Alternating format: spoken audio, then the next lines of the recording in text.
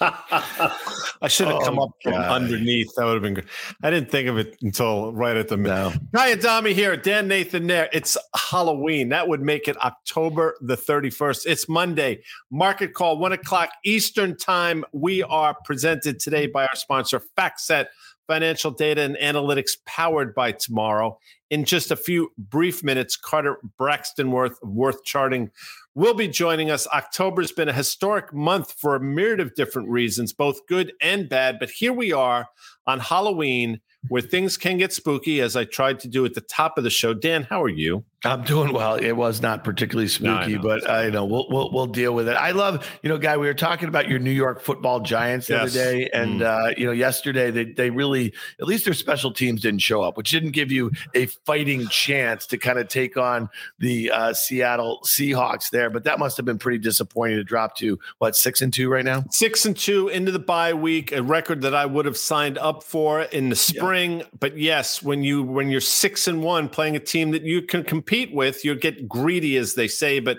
listen, they didn't get it done on special teams. Listen, they didn't get it done on offense either. Offense did nothing all day. And a shout out to Geno Smith, who has stuck with it now in his entire career. And I tell you what, right now, he's playing in the Pro Bowl. Not that that means anything, but he's one of the top 5 quarterbacks in the league statistically. Yeah, it was interesting. Wasn't Mark Sanchez calling that game? And did Geno Smith replace Mark Sanchez? I don't know. Maybe he did over there in the New York Jets. All right, let's get into it, buddy. We got like a ton of stuff going on this week. It is kind of interesting after that little rally that we had last week, despite all of those kind of earnings disasters from some of the biggest names in the S&P 500. We're kind of coming in a little bit here. We do have more earnings. We're going to hit on a bunch of them that we think are particularly interesting. Obviously, Wednesday's Fed meeting is the main event. And then Friday, that jobs report. Guy, do you think Fed Chair, the Honorable Fed Chair Powell, gets a look at the October jobs report before he has his presser at 2:15 on Wednesday? I'd like to think the answer is no, but I'm not naive enough to think that there's a potential for that to happen. So, maybe he gets a nod, a few hours, the evening before, let's say, so he can temper his remarks but who knows? With that said, I got to be honest with you, Dan. I don't know what the market is rooting for here. Is it rooting for a terrible number in the terms of jobs? In other words, unemployment going higher, because that would signify that the Fed's job is being done? Or it's like a normal citizen, you're rooting for a good number, which suggests the job market is still strong. And I honestly don't know the answer to that right now. You know what though? Listen, Guy, and we've talked about this a little bit. There's a scenario where, maybe the worst is behind us as it relates to inflation. We were talking about Mike Wilson from Morgan Stanley. We've been talking about his tactical bullish call. He's out this morning talking about the potential for the Fed to be nearly done after their December meeting, a 50 basis point hike. I know that Goldman's saying that maybe we see a couple 25 basis point hikes in the new year. But think about this. If we can actually, get through the fact that we normalize interest rates, which you are happy about, that inflation that was on the other side of all the monetary and fiscal stimulus from the pandemic, whether they recognized it early enough or not, okay, but they definitely kept their foot on the pedal for too long. And if that unemployment rate does not have to go up meaningfully, well, then didn't the Fed kind of do their job in the last 3 years or so? I mean, I'm just saying, maybe there's a different Guy Adami, how he thinks about the U.S. Federal Reserve on the other side of whatever bear market recession that we have. I like what you did there. I really like what you did there, because you gave me the best case scenario, and you're trying to get me to say that maybe I've been too hard on Jerome Powell and his band of brothers at the Federal Reserve. And you're not going to get me to say that, because again, there's a lag effect here that we're not taking into consideration. And the long-term impacts of rates moving up as precipitously as they have, I don't think we felt that effect either. In terms of unemployment, you're right. There is a scenario where maybe the job market stays strong. Maybe wage growth continues to sort of grind higher. Maybe inflation on the other side of the spectrum starts to taper, and maybe they can sort of thread this needle. That would be miraculous if they're able to do it. And that would be under the backdrop of a market, although has sold off, is not sold off in a meaningful way. I mean, we're not talking about a disaster here in the equity markets by any stretch of the imagination. Right. Individual stocks, yes. Broader market, no. So right now on Halloween, things are looking pretty good. Here's a chart of the S&P. I mean, we've thought now since October 13th, 14th, that was a Thursday, Friday, that the setup was eerily similar to what we saw back in June. In June, from the middle of June into August, we saw almost a 19% rally. Then we made a new low, and we're probably looking at what, Dan, about 10, 11% or so from the bottom here in terms of the bounce. Now, I don't think, and maybe I'm wrong, I don't think we're getting to that trend line. I think we're going to sort of stop somewhere in between the 50-day and the 200-day. But that's what makes markets. Yeah, no, listen, you've had a really good call. I've been a little more apprehensive. I haven't been that bearish at the moment. I do still think that we're going to round trip the S&P, move back towards 3,400. That would be 340 in the SPY that we have up here. Just say this, when you look at this chart, there's clearly room to the upside here, especially we get through this Fed meeting and there's any indication that they might take their foot off the pedal. You're going to have a rally here, up towards that declining 200-day moving average. But I'm with you. I'd be shocked if we're above 4,100 or make a new high from that August high anytime soon. And I just want to say this. I want to get your kind of thought on this. If I look at the options market and the SPY right here, Guy, so between now and Friday's close, the at the money straddle, that would be the 386 strike. If you take the put and you take the call and you combine the premium of both, okay, that expire on Friday afternoon, gets you about $11, okay? And that's about 3% in either direction. That's how the back of the envelope, you figure out what the implied move in the options market is between now and again. So we have the Fed meeting on Wednesday, and then we have the jobs data on early Friday. That's been a market mover. If you want to play in either direction with defined risk, let's say you were bullish, you wanted to buy the at the money call, it's about 1.5% from here. And the opposite would be true for the at the money put. Does that seem expensive to you or not? 3% between now and Friday's close in either direction. I personally don't think it is. And listen, that's under a backdrop of a VIX that's gone from 34 a couple of weeks ago down to about a 26.5, 27 handle. So I don't think it is in the context of what we just laid out, in the context of the earnings we still have this week. Again, Fed meeting on Wednesday, jobs number on Friday. So this is a week where if you're ever going to play it for a big percentage move one way or another, this would be the week. So I don't think it's expensive, but I think other people would submit that it is expensive and they'd look at it completely differently. I mean, if we had Tom Sosnoff here, my sense is he'd be looking at the same thing, but playing it from a much different vantage point. He'd be selling that move, and we will have Tom Sosnoff on Wednesday's market call. One thing is really interesting, this 5-year chart of the SPY. Carter had a great chart and worth charting, I think a week or two ago, just kind of showing the uptrend that we had over the prior 2 years to that high, and then this downtrend. You look at this downtrend and you say to yourself, you can see how you could get to 4,100, but then I don't know about you, I'd be inclined to sell that with both hands. And on the bottom end of that downtrend channel, it gets you back to round tripping that move from the pre-pandemic highs. Guy, this one real quickly here, on market call, I think on Thursday and Friday, we're focused on the 10-year U.S. Treasury yield, right? The potential for it breaking that uptrend that's been in place from early August, where it was 2.5, went all the way to 4.25, a little higher than that. You look at that breakout level from September, it's 3.5. You see the uptrend. I mean, if we were to see, the Fed kind of just be a little more dovish, don't you see this 10-year going back towards that breakout level? Yes. And this is the trend line you've been drawing for a while, this uptrend line. Carter's drawing it as well. And, it's been steep. It's been lower left, upper right. It's had pullbacks that tested that uptrend line. Now we seemingly are through it. I think everything we're looking at in terms of an economy slowing down, the globe slowing down, potential of flight to quality in the form of bonds leads to exactly what you just outlined, a move lower in yields, which theoretically would mean higher in an instrument like the TLT. And you've been playing for a move like that. I'm shocked, though, I'll tell you, that rates have hung in as much as they have, especially in terms of the 10-year. The 2-year doesn't surprise me that much. I think it actually should be higher. The 10-year, the stickiness of the 10-year, given all the things we've been talking about, does. Yeah. All right. Let's talk some stocks because there's still some earnings to come here. And semis are of particular focus to both me and you. I think I was a little surprised by the Intel bounce, about 10% after its earnings last week. Sentiment was really poor. I mean, like you and I have been talking about it for a while. You were unhappy. If some of our market call viewers recall your take on the Mobileye IPO that the company spun out to. What did they spin it out to do? To unlock what? To unlock the value. To unlock the value of Mobileye. Yeah. So in other words, and you're doing this to me just to piss me off on a Monday, like Damone, I woke up in such good mood. Yeah. So what he's effectively selling, Mr. Gelsinger is saying is, we at Intel, we didn't know how to unlock the value. We couldn't figure it out, the geniuses that we have. So in order to unlock the value of Mobileye, we're going to spin it out into the public market. Yeah. All right. Well, let's just look at this. And I know there are people out there that agree with me. I'm sure there are bankers out there that be like, you just don't looking at the right way. I'm looking at it the right way.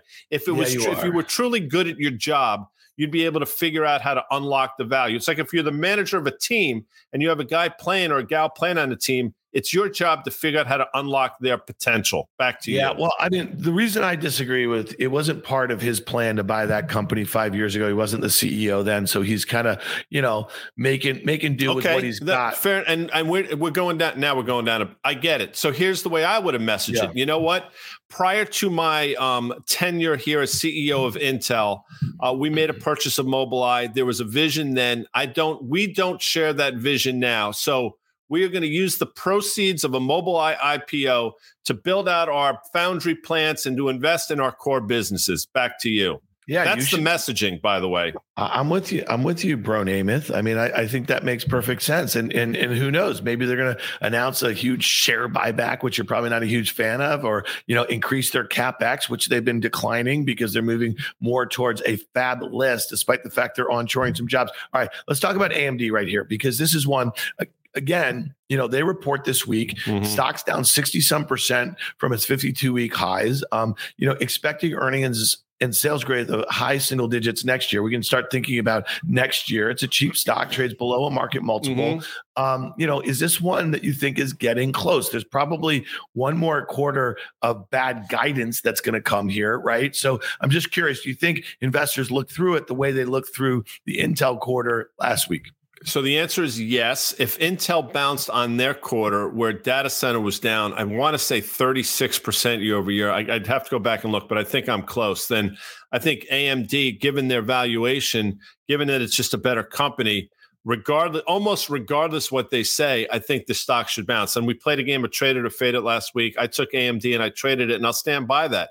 This stock could trade up to high 70s, $80 and still be in a significant downtrend. But in terms of percentage move, it's going to be significant. So I like the setup in earnings for AMD. And if I'm wrong, Dan, I'll come and say, man, I missed that one. But this one to me sets up well on the long side. No, I think so. And maybe there's a way to play it with kind of defined risk. I'll just say this. When you think about, the two companies and how different they are, their market caps are not too far apart anymore, despite the fact that Intel is 2.5 times the sales of AMD. One of the big parts of this story is them being able to really execute much better than Intel. And over the last 5 years, AMD's gross margins have improved. Let's, call it, 5, 6, percentage points, while Intel's have gone the opposite way to a larger degree, actually, probably about 10 points below. If you look at this 5-year chart, to your point, Guy, that breakout level from, 2020 or so, after that huge ramp that it has come round trip the whole thing, maybe it looks a little bit interesting here.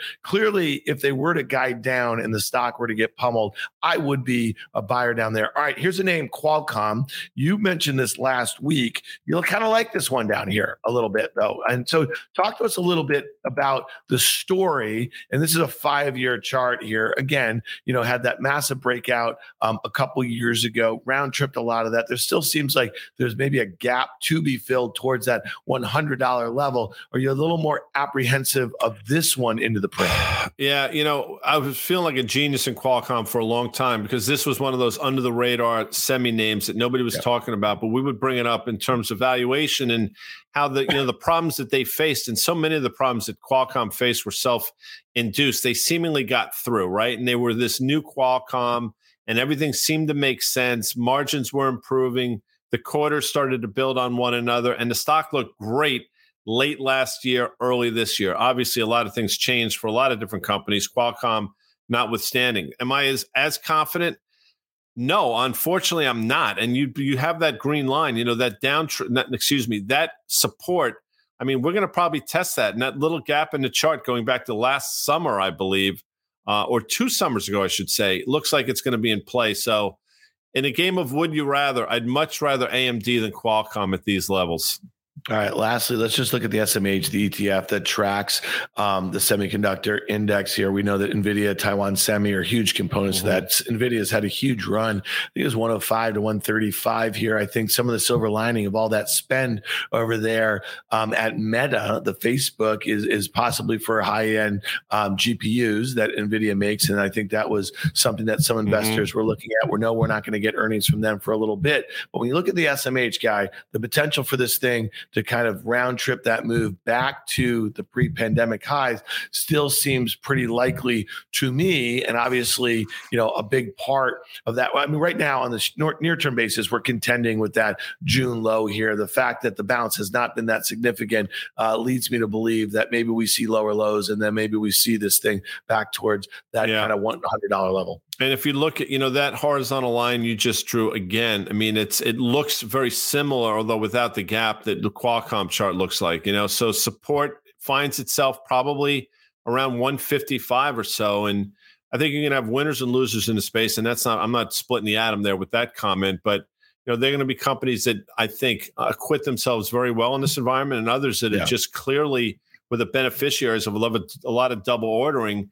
Valuations got out of control. Now they're paying for it on the back end. And, Qualcomm could be one of those. I think AMD is on the other side of it. You mentioned NVIDIA, and they clearly got a bounce on the back of the Facebook news without question. It's undeniable. Look at the chart. Look at the move in Facebook lower and look at the subsequent move in NVIDIA. But you wonder how long-term that is. Is it short-lived in terms of the stock move? Because even at current levels, with the sell-off we've seen, NVIDIA is still an expensive stock, Dan. I think you would admit that as well. I would, even at these levels here. And again, I was looking to possibly buy it 110-ish. And Danny Moses on our podcast, when I said that a few weeks ago, he's like, all right, let's see if you buy it when it gets there. And it did get down there so quickly, I didn't have the opportunity to do it. But that is a name I want a dollar cost average in if we were to retest those levels. All right, real quickly before we get to Carter, he's been patiently waiting here, Guy. Let's hit some of these. At the bit. I learned something new, by the way. Let's hit Eli Lilly, Pfizer, Amgen. We got some earnings this week, and we have the XLV, the healthcare ETF that tracks the space. You have been pounding the table, I think, on CNBC's Fast Money at least a couple times. Eli Lilly and Amgen have been your final trades. You've liked them in the market that we've been in for a whole host of reasons. Talk to us about into the print beer, because we drew some lines on these charts.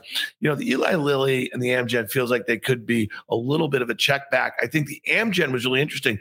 Barclays downgraded the stock to sell. You don't see that too frequently. They were at a hold. How are you thinking about these names into the earnings this week? And for the record, they haven't exactly gotten Amgen right. But let's look at Eli Lilly real quick. Just bring that chart back up if we could toggle back for you bingo players. It's had a tremendous move. But I will tell you, and I know you know this, we've seen at least 6-7 times over the last year and a half, back and fills, as we say in the business, where the stock has a run up to all new all-time highs, trades off 10, 15%, subsequently goes up to makes a new all-time high. I think that's what we're seeing now. And I do think there's a chance that even if this quarter comes out okay, people might sort of sell the news on this in terms of valuation, because at these levels, Eli Lilly is expensive. Go to Amgen, though, the flip side of the coin. Amgen is not expensive. I mean, Amgen trades mid-teens multiple, below a market multiple. It's probably cheap to its peers. This is a stock that recently made a new all-time high, albeit, sort of in a grinding way. I get it. So Amgen, historically, if you look, they'll sell the quarter in terms of the release, and then a few days later, the stock is grinding higher again. So I think we're going to see similar. I think the danger could be Eli Lilly comes in line, people sell it on valuation. I think you buy that dip. Amgen, to me, is just historically the stock reports, the stock sells off, and then a week or so later, it's higher. So I like both. I don't like either one of them into the print. I think it could get a little scary there. All right, fair enough. All right, let's do it. Carter Braxton Worth. No way. The myth, the legend of Worth Charting. He is patiently waiting for us. Carter, you heard us talk. Those are the big earnings setups for this week. What about the macro setup? What are you kind of feeling into the Fed meeting, the jobs data? We obviously have the midterms next week. It feels like this is going to be a very eventful, 7 to 10 trading days over the next couple of weeks. Well, that's right. So you just, as outlined, you got Fed, elections, you got CPI, you got the jobs report, and you got ongoing earnings. So I suppose there is a sentiment that if and as we sort of muddle through all of that and there are no real surprises, the market is free to run, meaning people do want to believe or believe in seasonality, and seasonality works until it doesn't. So it's nothing to really rely on. Year-end rally and so forth. There's nothing to stop it. That in fact, there is a tendency of big, they used to call it, sort of painting the tape and marking up their books. People run, big portfolio managers run up a stock because you get paid as a percentage of AUM at the end of the year. I'm not as sanguine as all that. Look, we did a poll, just a simple one. Market will end higher or lower than where it is right now at the end of last week, and 55% of some 6,000 respondents on Twitter anyway went with higher, and 45 went lower. So that's not any real conviction. That's close to 50-50. The outcome was similar with Worth Charting subscribers and institutional portfolio managers, strategists, economists, desk analysts, and so forth. So we shall see. I think I would say this, that we're up 11, almost 12% off the low. Mm-hmm. The problem with that is that if one was ever hoping for the Fed to quit, to pivot, to back off, it's this kind of thing that doesn't help the case. We would be better off now if we were down 11% more from the October, because then we would be at 3,100, interestingly, and the Fed would be like, "Wow, we got a problem here. The S&P is down now 38%. We got to focus." Yeah, you make a great point, and not that I think that the Fed is focused necessarily on the S&P, but you're right. It would have done a lot of work for them if, in fact, we came into this meeting significantly lower than we are now. So this makes their job that much more difficult. But, that's right. We've talked about it. I think you and I both agree, Dan does as well. I think if there is a put in the S&P, it's not here. Let's put it that way. And it's probably, closer to 3,000 than certainly the levels we're seeing right now. Your work over the weekend, I would just love to shadow you one weekend because you clearly just go through things, and 40 stocks caught your eye. Probably could have been more than that out of the S&P 500, but you've decided there are a bunch of names that have had some ridiculous moves. I'm paraphrasing, and you brought forth them today here on Market Call. Right. So this is just a snapshot of the front page, and it kind of covers, obviously not the detail of the report, but what we have here is I tried to look at S&P 500 and larger names within the S&P that had very big days on Friday, which you can see in the column, their performance, the universe average versus the market, but also on a 1 week, 1 month, and 3 month basis. So this, for instance, these 40 as a basket are up, 22, 23% over the past 1 month. The market's up, 9.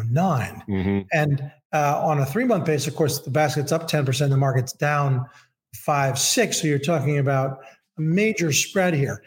But it's not just the percentages; the charts themselves that made the basket. Right? I didn't look at the percentages first; I looked at the charts. And so these are names that are not Apple and Google and Microsoft, but it's not necessarily value, although it has a bent towards that. It's just individual securities whose bounces of the past 4 weeks, to my eye, are extreme. Hey, Carter, real quickly, though, it's funny that you mentioned they're not Apple, Microsoft, or Google. Forget Apple here. It's fascinating. You listed those 40 stocks, and they're about $3 trillion in market cap. And when you think about Microsoft and Google, they're about $3.5 trillion or a little more than that. And they look the exact opposite way of some of these charts. Yeah. So walk us through why, this straight line move off a 52-week low, why this catches your eye, because you're seeing dozens of stocks do that. And then, Guy, that Carter's just old school like you. His comment, there's nothing slick here. It's just charts, right? He's saying I'd be trimming, I'd be writing calls. So if you're going to do something to a call, Guy, you'd be writing calls also. That's how you learn to sell a call. I love that. That's just kind of old school lingo, isn't it, Carter?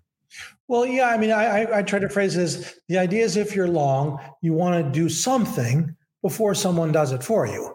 Right. We all know what happens when you overstay your welcome. And then all of a sudden the stocks, wow, we just gave back 10% of those 15 points we just made. And so for those who are looking for shorts, I think these are actionable names.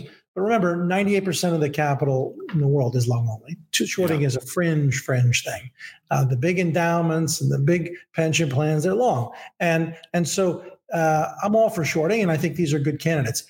But I think the important thing is that the market has been able to not go lower because of rotation. We know that, right? And these are big liquid names that are able to suck up some of the selling that we've seen in Apple and Google and Microsoft. But the problem now is that these stocks have moved. You've got stocks like a Honeywell up 25%, McDonald's up 20% in 4 weeks, so that they've moved a lot, and they're not in a position to sort of go further day to day. In fact, I think they're in a position to give back. And so if and as the big heavies in tech don't really move, and these that are overdone give back, it all nets out as lower prices. So I think what we've got here are 3 stocks that should be quite uniform in their nature. The first is Honeywell, and it's overshot its 150. But what I would point out about Honeywell is notice it makes a perfect double bottom. It goes right to its June low and holds. Now, the other 2 are different. Take a look. It's the same circumstance here for Illinois Toolworks, but Illinois Toolworks' October low is considerably higher than its June low. And then the final stock of the 3, in Caterpillar, its October low is lower than its June low. So one held, one made a new low, and then one didn't. If we were to make a basket of these 3 stocks, I think we might have that here, as though they were one security, and plot them as an equal weight basket, you'll see what these look like. And okay, there it is. So that's the ITW Honeywell Caterpillar basket. It's as though it were a single security or index or commodity or currency, but it is those 3 stocks plotted equal weight. So I want to sort of take a look at where that is in relation to the 150-day moving average. And then that's a 1 year. Let's make this longer term. Okay, so that ricochet, you can see the double bottom, and it kind of held at those tops, so it found support. But the ricochet itself is just too steep. And to put this in context, if we were to look at this basket's relative performance to the S&P, all right, now here we go. And let's toggle. So let's go back to the basket on a 5-year basis on its own. Now, remembering that, we'll make it a 2-panel. And what we have on the bottom, the second chart here, is the basket's relative performance. So if you just were to look at the bottom panel, that's simply plotting the ratio of the basket to the S&P, which depicts the relative performance. It's not about the level itself, it's the direction of the line. If that blue line is declining, the basket's underperforming the S&P. If it's rising, it's outperforming. And the current circumstance is literally so steep that that blue line is going up and to the left, and you can't do that. It's got to go out to the right every day. That is an overbought condition. So the outperformance scares you. I look at this, if we could go back to the first chart and we could quickly go through the 3, because I know Dana had some comments. This is how I look at the 3. I believe that Honeywell was the first one. So if we could put that Honeywell chart up real quick. I look at this and say, you know what? That double bottom is actually sort of powerful if we look at Honeywell, And I would submit the fact that we're stopping here is concerning. But if we can get a close above that sort of late summer high, I think this stock can continue higher. Let's take a look at the next one, because I don't think this looks nearly as good. Illinois Toolworks, again, you had that low. We were now making a new low, but the fact that we're running out of gas here, again, below that summer high is concerning. I think we back and fill to the 50-day. I believe that's the 50-day. And the last one real quick, I believe is Caterpillar. This is the scariest one of them all, because we did, in fact, make a new low. We have this gap in the chart. And Carter, I think you would submit that it completely overextended to the upside. And at some point, we will absolutely fill that gap. Well, just think to make it more human or immediate to one's P&L or PA. Think if you buy a $16 stock and it goes to 22. Usually it's right to take a little money off the table. And that's what's happened here. Forget the fact that it's 160 to 220. You buy a $16, $70 stock, they pay you out at 22. You hang around or you take a little off. You sell some calls. So that's the issue. These are huge moves. That's what's allowing the S&P not to go down. But it doesn't make it all that bullish, because right here now, who's going to help the S&P go higher? Caterpillar? So this is like our champion. Coach, I can't do it. I'm exhausted. And all these other guys are exhausted. And we're going to ask Apple to go back on the field. Apple's not in good shape. The problem with the market is that the ones that could help us just helped us. Caterpillar. Well, Carter, here's one. We're just going to throw this up really quickly because we have a chart of the OIH. This is the ETF that tracks the oil services names. And I think to your point is that this thing is up 50% since late September. It's getting very near those highs that we saw in the spring and the summer or early summer here. Exactly. And the XLE itself is right at its former high to the penny.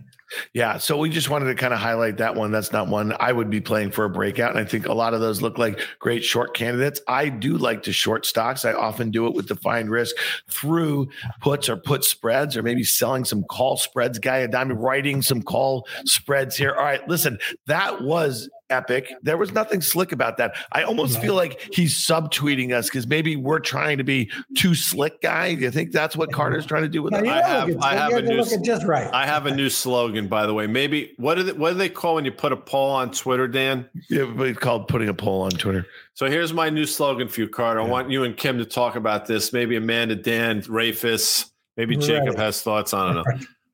Here you go. Worth charting. No emojis with hearts, just charts. Look at that. That's pretty good. All right. On that note, guys, with hearts. On that note, you want to take us out? I mean, that's it for today's market call. I want to thank FactSet for providing us with all the charts and data for today's broadcast. Listen, Dan, if you enjoyed the show, don't forget, subscribe to Risk Reversal Media on YouTube. Like the video. Leave us a comment, good or bad. We'd love to hear from you. We'll see you back tomorrow at 1 p.m. We will see Carter, I believe, on Thursday of this week, if I'm not mistaken, or Friday. I don't know. We got all kinds of things happening, but he will be back. I will be. All right. Friday. All right, Carter. We'll see you Friday. Guys. It's special show at 11 o'clock after the jobs report. So that's going to be a big one. Guy, that was a great mic drop with your no emoji hearts, just charts. No fancy emoji hearts. Just charts. I don't think that's going to happen. Okay. All right, guys. Thanks for joining us today. All right. See you later.